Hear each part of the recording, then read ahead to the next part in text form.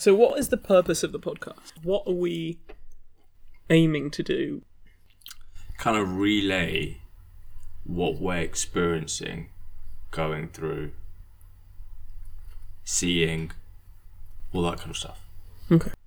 So I went through the notes from the initial meeting that we had before COVID started, and essentially... That was a meeting. We had a meeting. Was Matt Hancock at the meeting? No. So we were talking about, actually, the name that we went for was People Don't Talk. And essentially... I like that name, you know. Yeah, Why did you change that? I don't know if it's because like everybody's like frontline People workers, don't- key workers, I so know, we decided but to sort of pick up that. I really like People Don't Talk. I quite like that one. Yeah, People Don't Talk, and then focusing on the fact that actually there are a lot of things that people don't realise that us doctors we go through, That was it, yeah. and then actually being able to talk about it so that other people realise. Should it be The Doctors truth. Don't Talk? Yeah, that I was going to say Doctors that as Don't well. Talk. Yeah, I like that. Yeah. I really like that name. Oh, that's you a know? good one because Yeah. doctors don't, do they? No.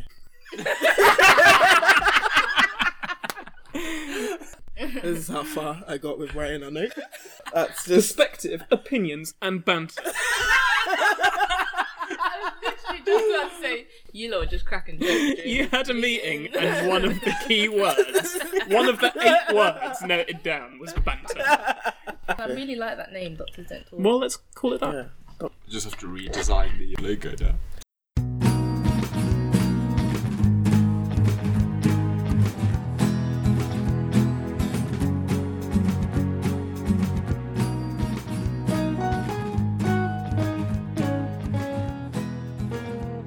Hi everyone, welcome to the first show in our podcast series, Doctors Don't Talk. We are 4 junior doctors.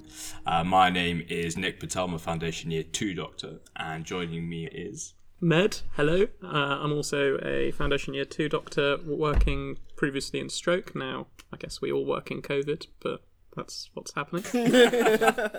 And Hi, I'm Amazier. I am also an FY2 doctor doing general medicine / COVID. Hi, I'm Ayo. I am also a Foundation Year 2 doctor.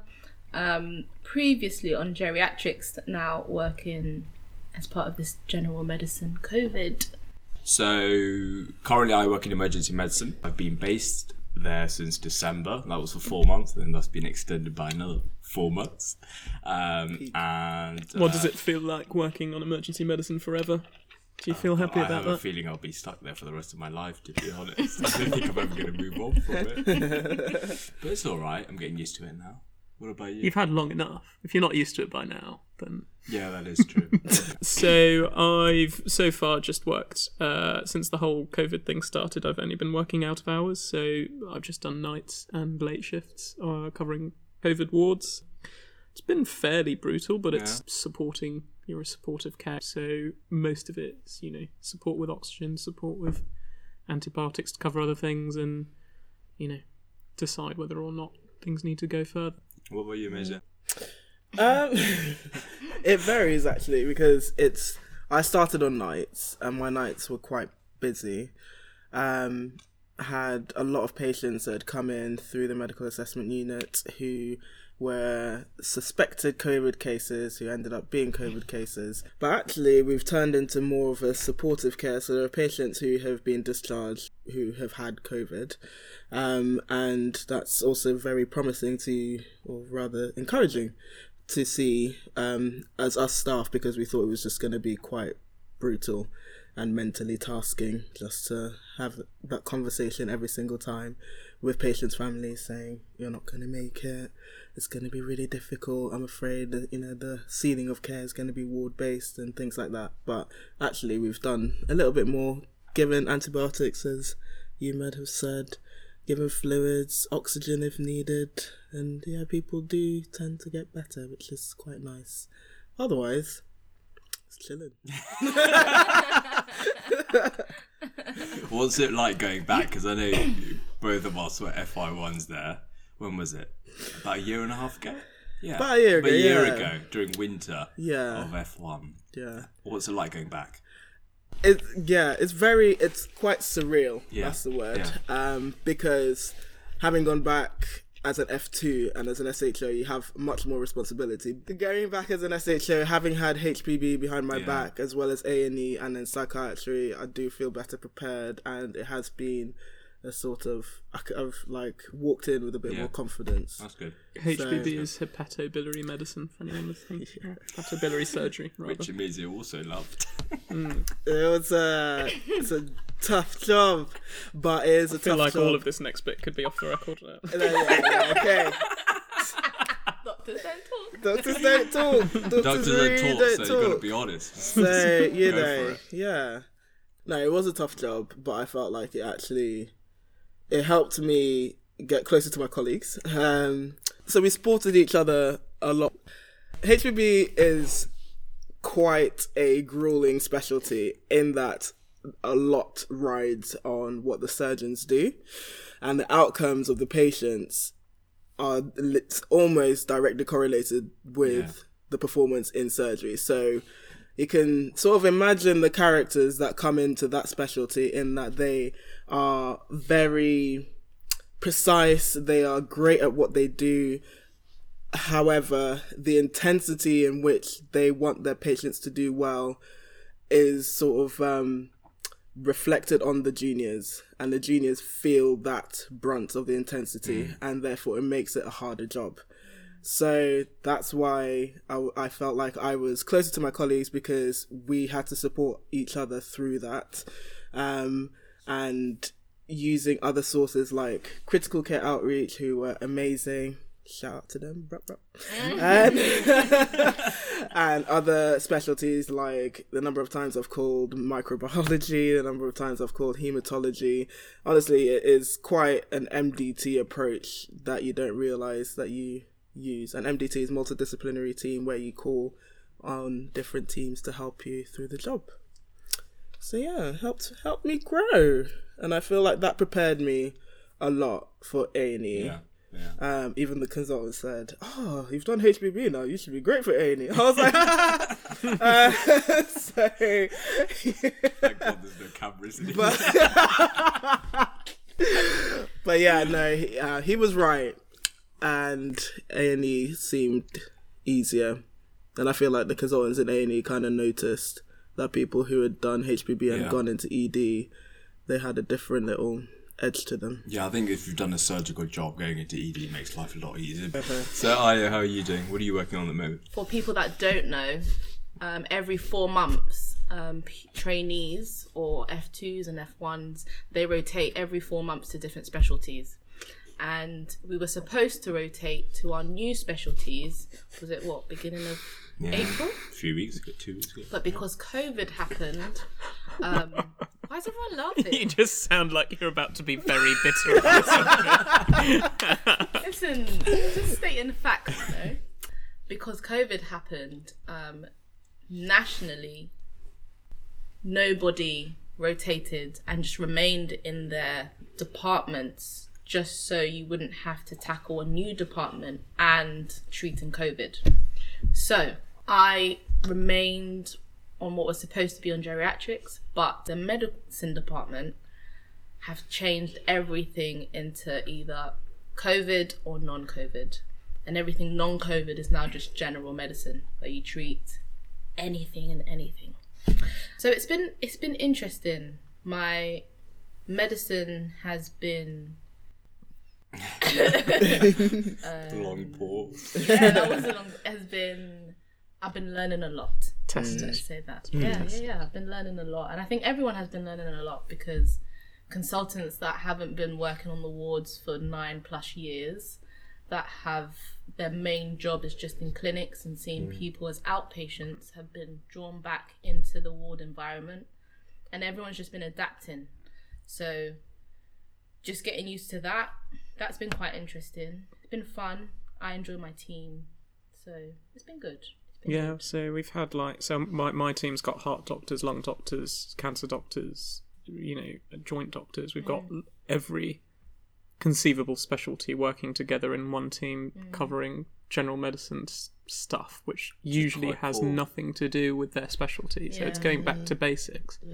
That's quite cool because if you think about it, that's never happened. and it'll never happen again. Yeah. It's unheard of. Yeah, It's insane. To We think have of a consultant allergist. Yeah, exactly. Next to, It's so crazy. yeah. Next to a dermatologist, next to doing a ward rounds. hepatologist or a liver doctor. Yeah, It's- just doing things that they never usually do, and just having to remember stuff from med school. Basically, that was the last frightening. time when they did this stuff, med school and Foundation junior years. Yeah, Because there are already loads I've forgotten since graduating. yeah, exactly. So imagine And that was like those a couple of years yeah. for us. Yeah, These they have to guys. do ward rounds, the gen med ward rounds. Yeah. Scary.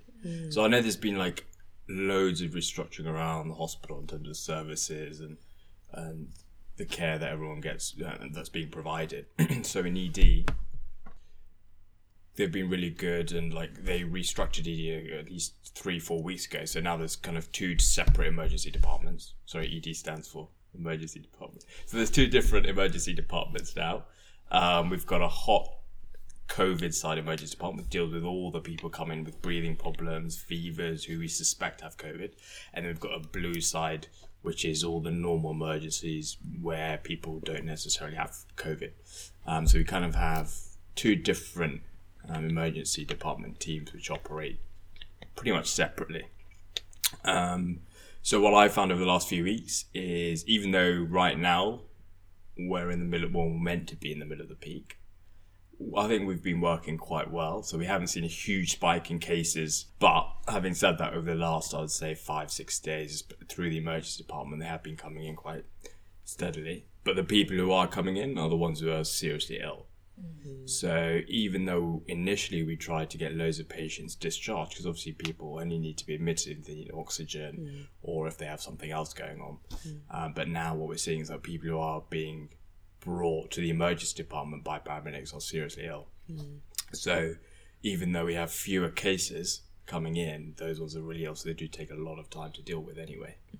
But obviously the department's been restructured, so it makes life a lot easier for us actually. There's clear instructions what to do. What about upstairs on the wards?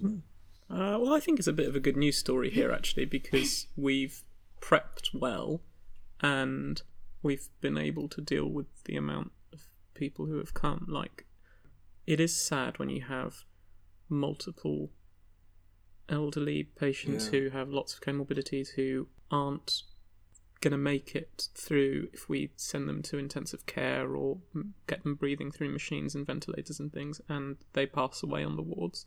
But beyond that, the people who have needed and would survive having intensive care, we've been able to treat and give intensive care. And I think that was one of the big worries that I had, and one of the problems I think they're facing in London is that there's not enough intensive care beds for the people who would possibly survive and be fit for intensive care.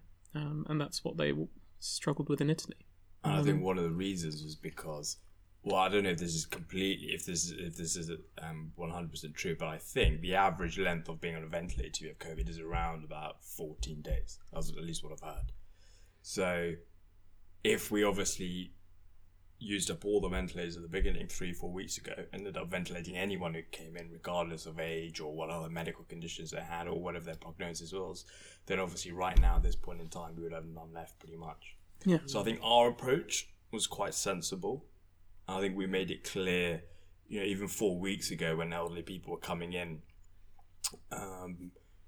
who had symptoms or diagnosed with COVID, I think we were making quite clear to them that there's only so much we can do. And the consultants were really proactive in that. But also they were quite good at listening to them and reassuring patients, because obviously the last thing you want to be told is, we're not going to actively resuscitate you. Or start chest compressions, which is, a lot of elderly people want that to happen because they want to live.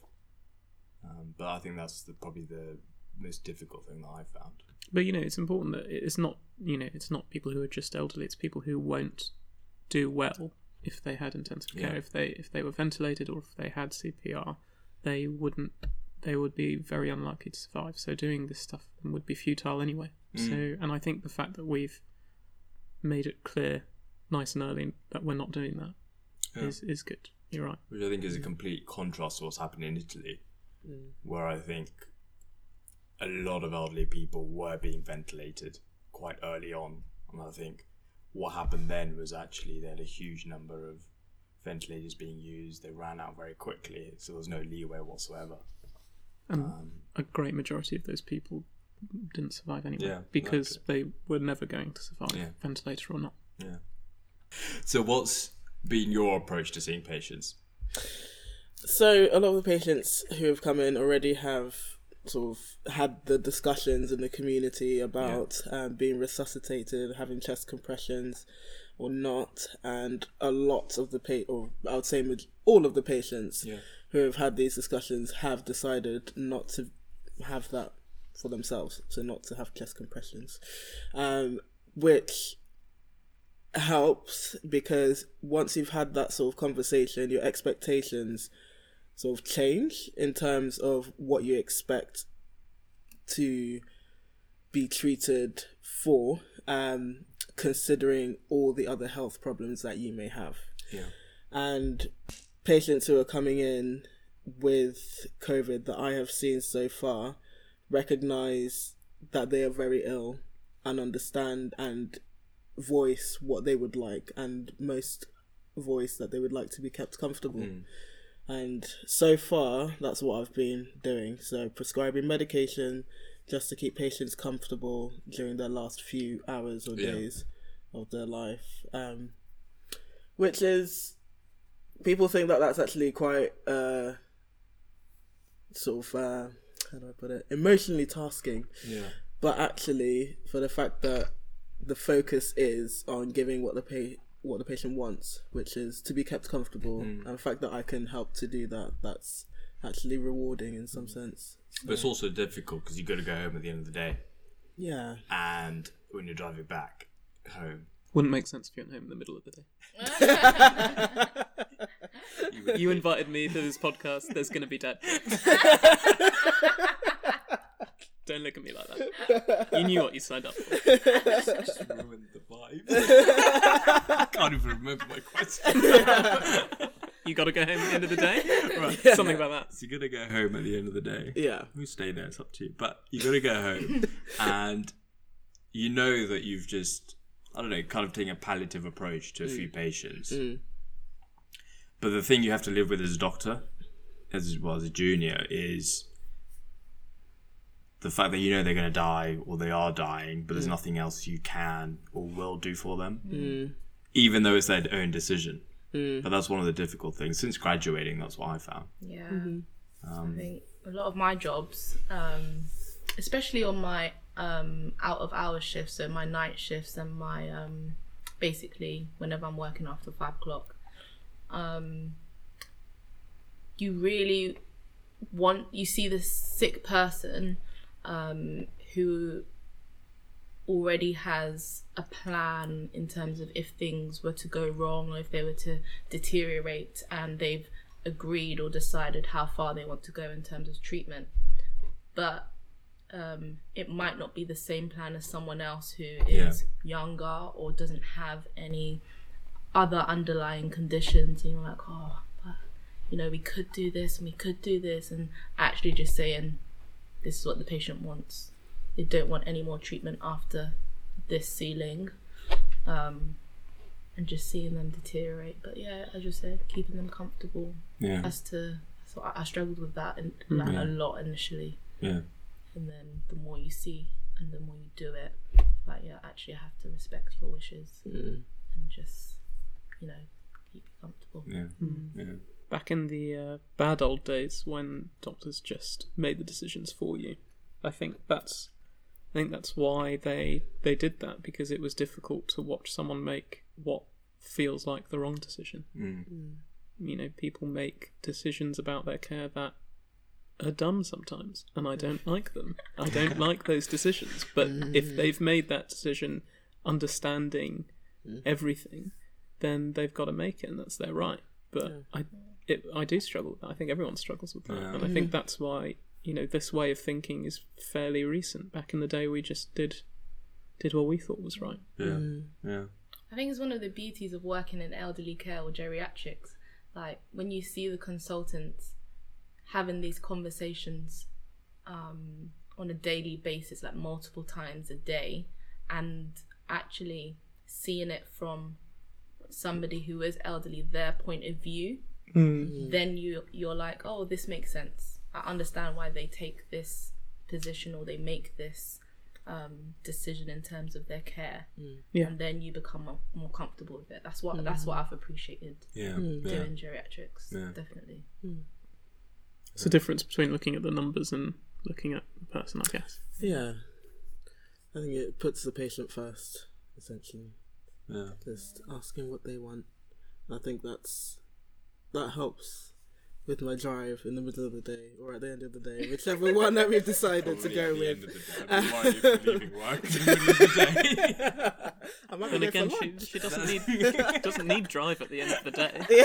At the end of the day. It's the end of the day. Needs drive in the middle. Honestly, you guys are really... It's so simple. But Literally just showing that our days just jumbled into that. They Yeah, are. pretty much. Because like Med, you said you haven't worked. When was the last normal day you worked? So 8, 9 a.m. start. When was that?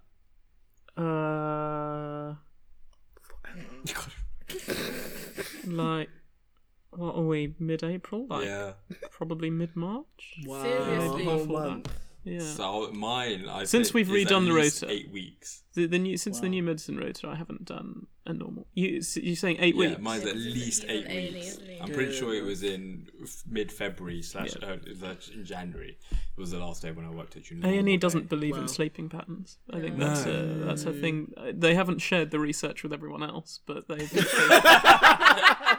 holding found back. that sleeping patterns are not a thing, and we don't have to worry about No, them. because the thing is, right, you work a twilight shift, Which Yeah. is Which is 4 till 1 a.m. on the new rota. On the old rota, it was 5 until 3 a.m. So what are you meant to do at 3 a.m.? You go home, are you going to eat? Not really. I like to have some crave with some milk, but anyway.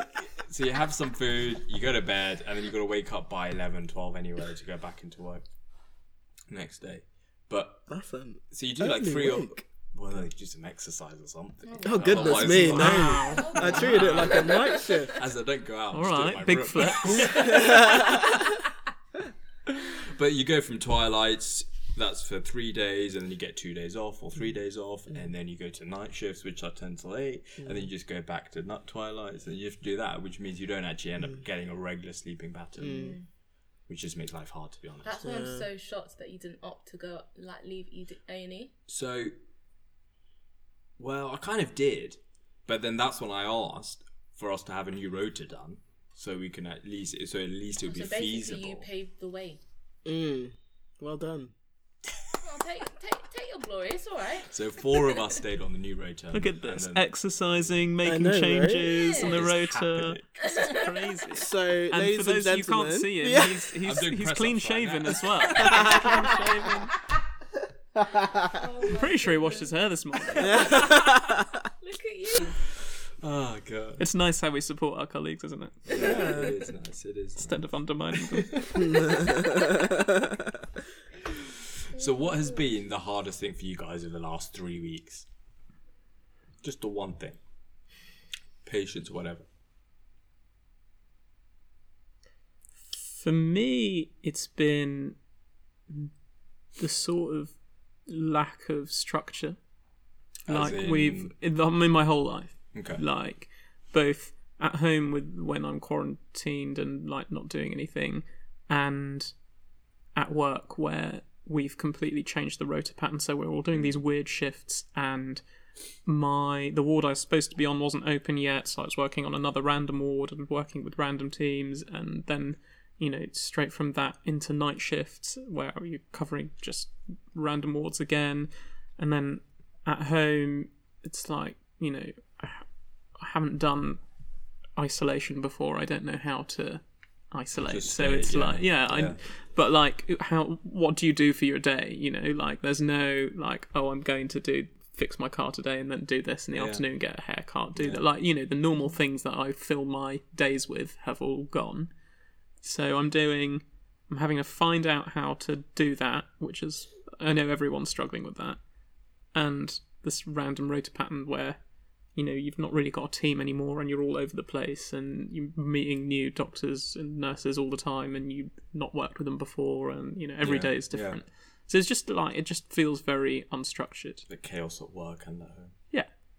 Because everything's been reversed pretty much, isn't it? Literally. What about you, Major? I feel the difficult thing is just not being able to see family. It would be, I was just thinking about the Easter weekend just gone, although I was working, but after, when I had a few days off, because I was doing nights, I then was hoping to go back to see family, but then realised, oh no way, £60 fine. So I decided, so actually, decided to stay home, watch a bit of Netflix, do a bit of gardening. Gardening, that's What been have my you done in your new garden? thing. I've put some grass grow and have been watering the garden. Watering the grass. Watering the grass. Okay. Not just the garden. Okay. Not the fences as well. Just, Okay. Okay. just the grassy areas. So, Good. the grass is growing, which is it? great. Yes, I know. I'm very impressed with the little grass grow. We're not biased to any supermarkets. Each packet of grass grow is sold separately. But yeah, so that's what I've been doing. Doing a bit more cooking. I think because I live on my own, so I'm sort of used to my own company, and me, myself, and I, we're having jam, but I also lived off socializing, meeting other people, because I lived on my own. So that has also been quite difficult. But the main thing is just not being able to see family. What about you? Same thing. A couple of things. I've done a lot of reflecting over this period, actually. So number one was the family thing, and just how COVID or coronavirus evolved from being we are not in lockdown yet to locking down, and having the conversation with family saying, actually, I'm not coming home and I don't know when next I'm going to see you. Like, I remember thinking quite early on, actually, that I'm probably like high risk to my family. And I spent quite a few weeks before we went into lockdown debating whether to tell my family, I'm not coming home, or should I just see how it goes, and how they would react to that, but also how I would react to that. So when I finally made the decision, even before lockdown, I was just like, I just can't put you at risk. Like, it just doesn't make sense. That was quite difficult, and not being able to see them for quite a while, and you don't know when you can see them, it's difficult. So that was number one. Second thing I found really, really hard is, I think as doctors, we're very good with separating how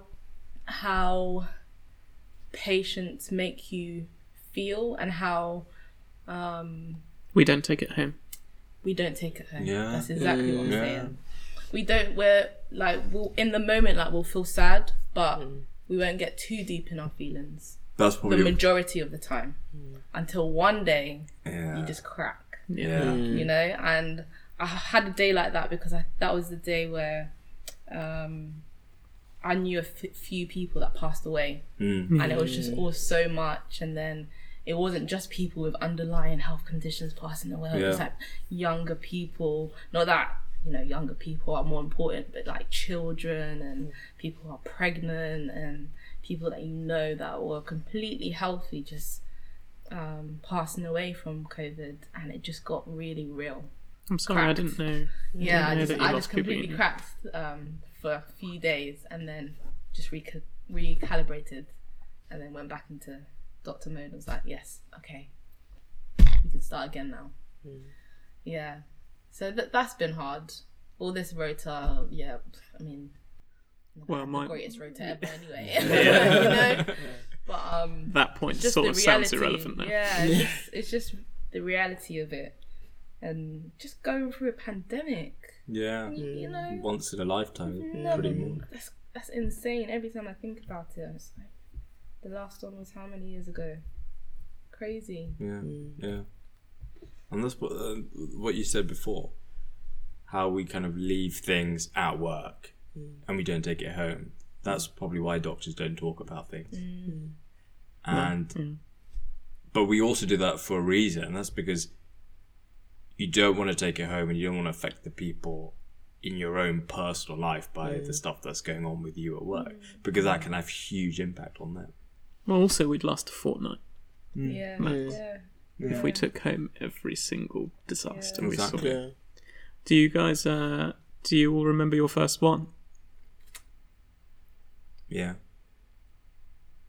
First death, we're doing that. No, first one. I mean, it could be your first death, but the first one you took home. There was this lady who came in at the beginning of my night shift who was short of breath, and we did a chest x-ray and we took some bloods, and she had a pneumonia, and she was a bit short of breath, but actually she was okay, she was doing all right, she wasn't, floridly septic, and I remember her just looking a little bit nervous and just telling her, look, you've got a bit of a chest infection, it'll knock you for 6, you'll feel a bit rubbish for a while, but we've got a drip in, we're giving you some antibiotics, we're giving you some fluids, everything looks okay, it'll be all right. And I made her a cup of tea, and then I left her alone for a few hours seeing other patients, and then I get a bleep from the head nurse on that ward who just tells me that, can you come and see the patient? I think she's dying. Can you prescribe her something to make her comfortable? And I was like, whoa, what are you talking about? Can you just give me the patient's name again? Is that the same patient? And she was like, yeah, she's, I've done this a long time. I think she's dying. I was like, right, okay. Come and see her. And it's like I'm seeing a completely different human being. She's just like gasping for air, blood pressure's in her boots, everything's, and she's not really responding to me. And we go through everything. We give her the fluids, we give her, upscale the antibiotics, we do everything that we can. And I'm pretty much just with her for the rest of the night. And I call her family at like 6 a.m. They come in at 6:30, and she passed away at 7:30. And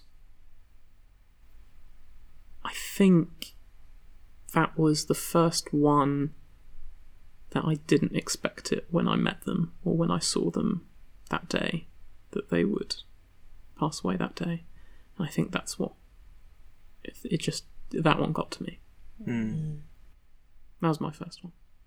That took me ages. I think it gets to you because, I don't know, like, people that are about to pass away, they have this feeling, and they kind of like tell you, especially when you say, oh, like she was feeling a bit nervous and anxious. Like, I was like, why are you "No, nervous? but You're fine. You look fine. Yeah. And then it's giving them that. Of course, you don't know they're gonna pass away because maybe they just look like they have like the mildest symptoms ever. So you're like, no, you're gonna be fine. It's gonna, like recover from this, and you just give them like, quote unquote, false reassurance. But they just know it within them. I think that's where I had that exact same thing as my first proper kind of death. When I was a foundation year 1 doctor, it was on my weekend shift, and I was upstairs on the wards covering it. This was just before ward round, and then one of the nurses called me and says, this patient just doesn't quite look right, so go and see her. She's quite unwell. She had very low blood pressure. She needed, but essentially she was septic again, like meds patient as well. So I put a cannula in, but as I put the cannula in, so this was only in about, within 5 minutes down the line from when I first got there.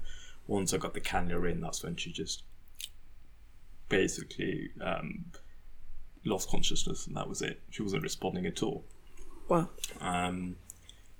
But before I actually did the cannula, I quickly examined her, and she, her stomach was really, really tender. And then that's when I put the cannula in, and as I said, by the time I got the cannula in, that was pretty much it. She had unrecordable blood pressure. And then, but the thing is, before, like I said, before she just lost consciousness and became unresponsive, she had this horrible feeling, because she told me, she said, "Am I going to die?" as I was putting the cannula in. And I didn't really know what to say. I just stood there and said, no. And then I just went and put a cannula in, because that was what I had to do. And then obviously... Every time I tell someone, you're going to be fine, I haven't stopped doing it. Like, I do still do it, because I think if the reassurance is true, I don't say it if I don't believe it. So I think if the assurance is true, you've done it, you've made someone feel better. And if it's false, then with all respect, they're not going to remember it. So I still say it, but every time I say it, I think of her. Every single time I say it. Yeah. I then went and cried in the sluice after. Yeah, that was sad. It's tough, man.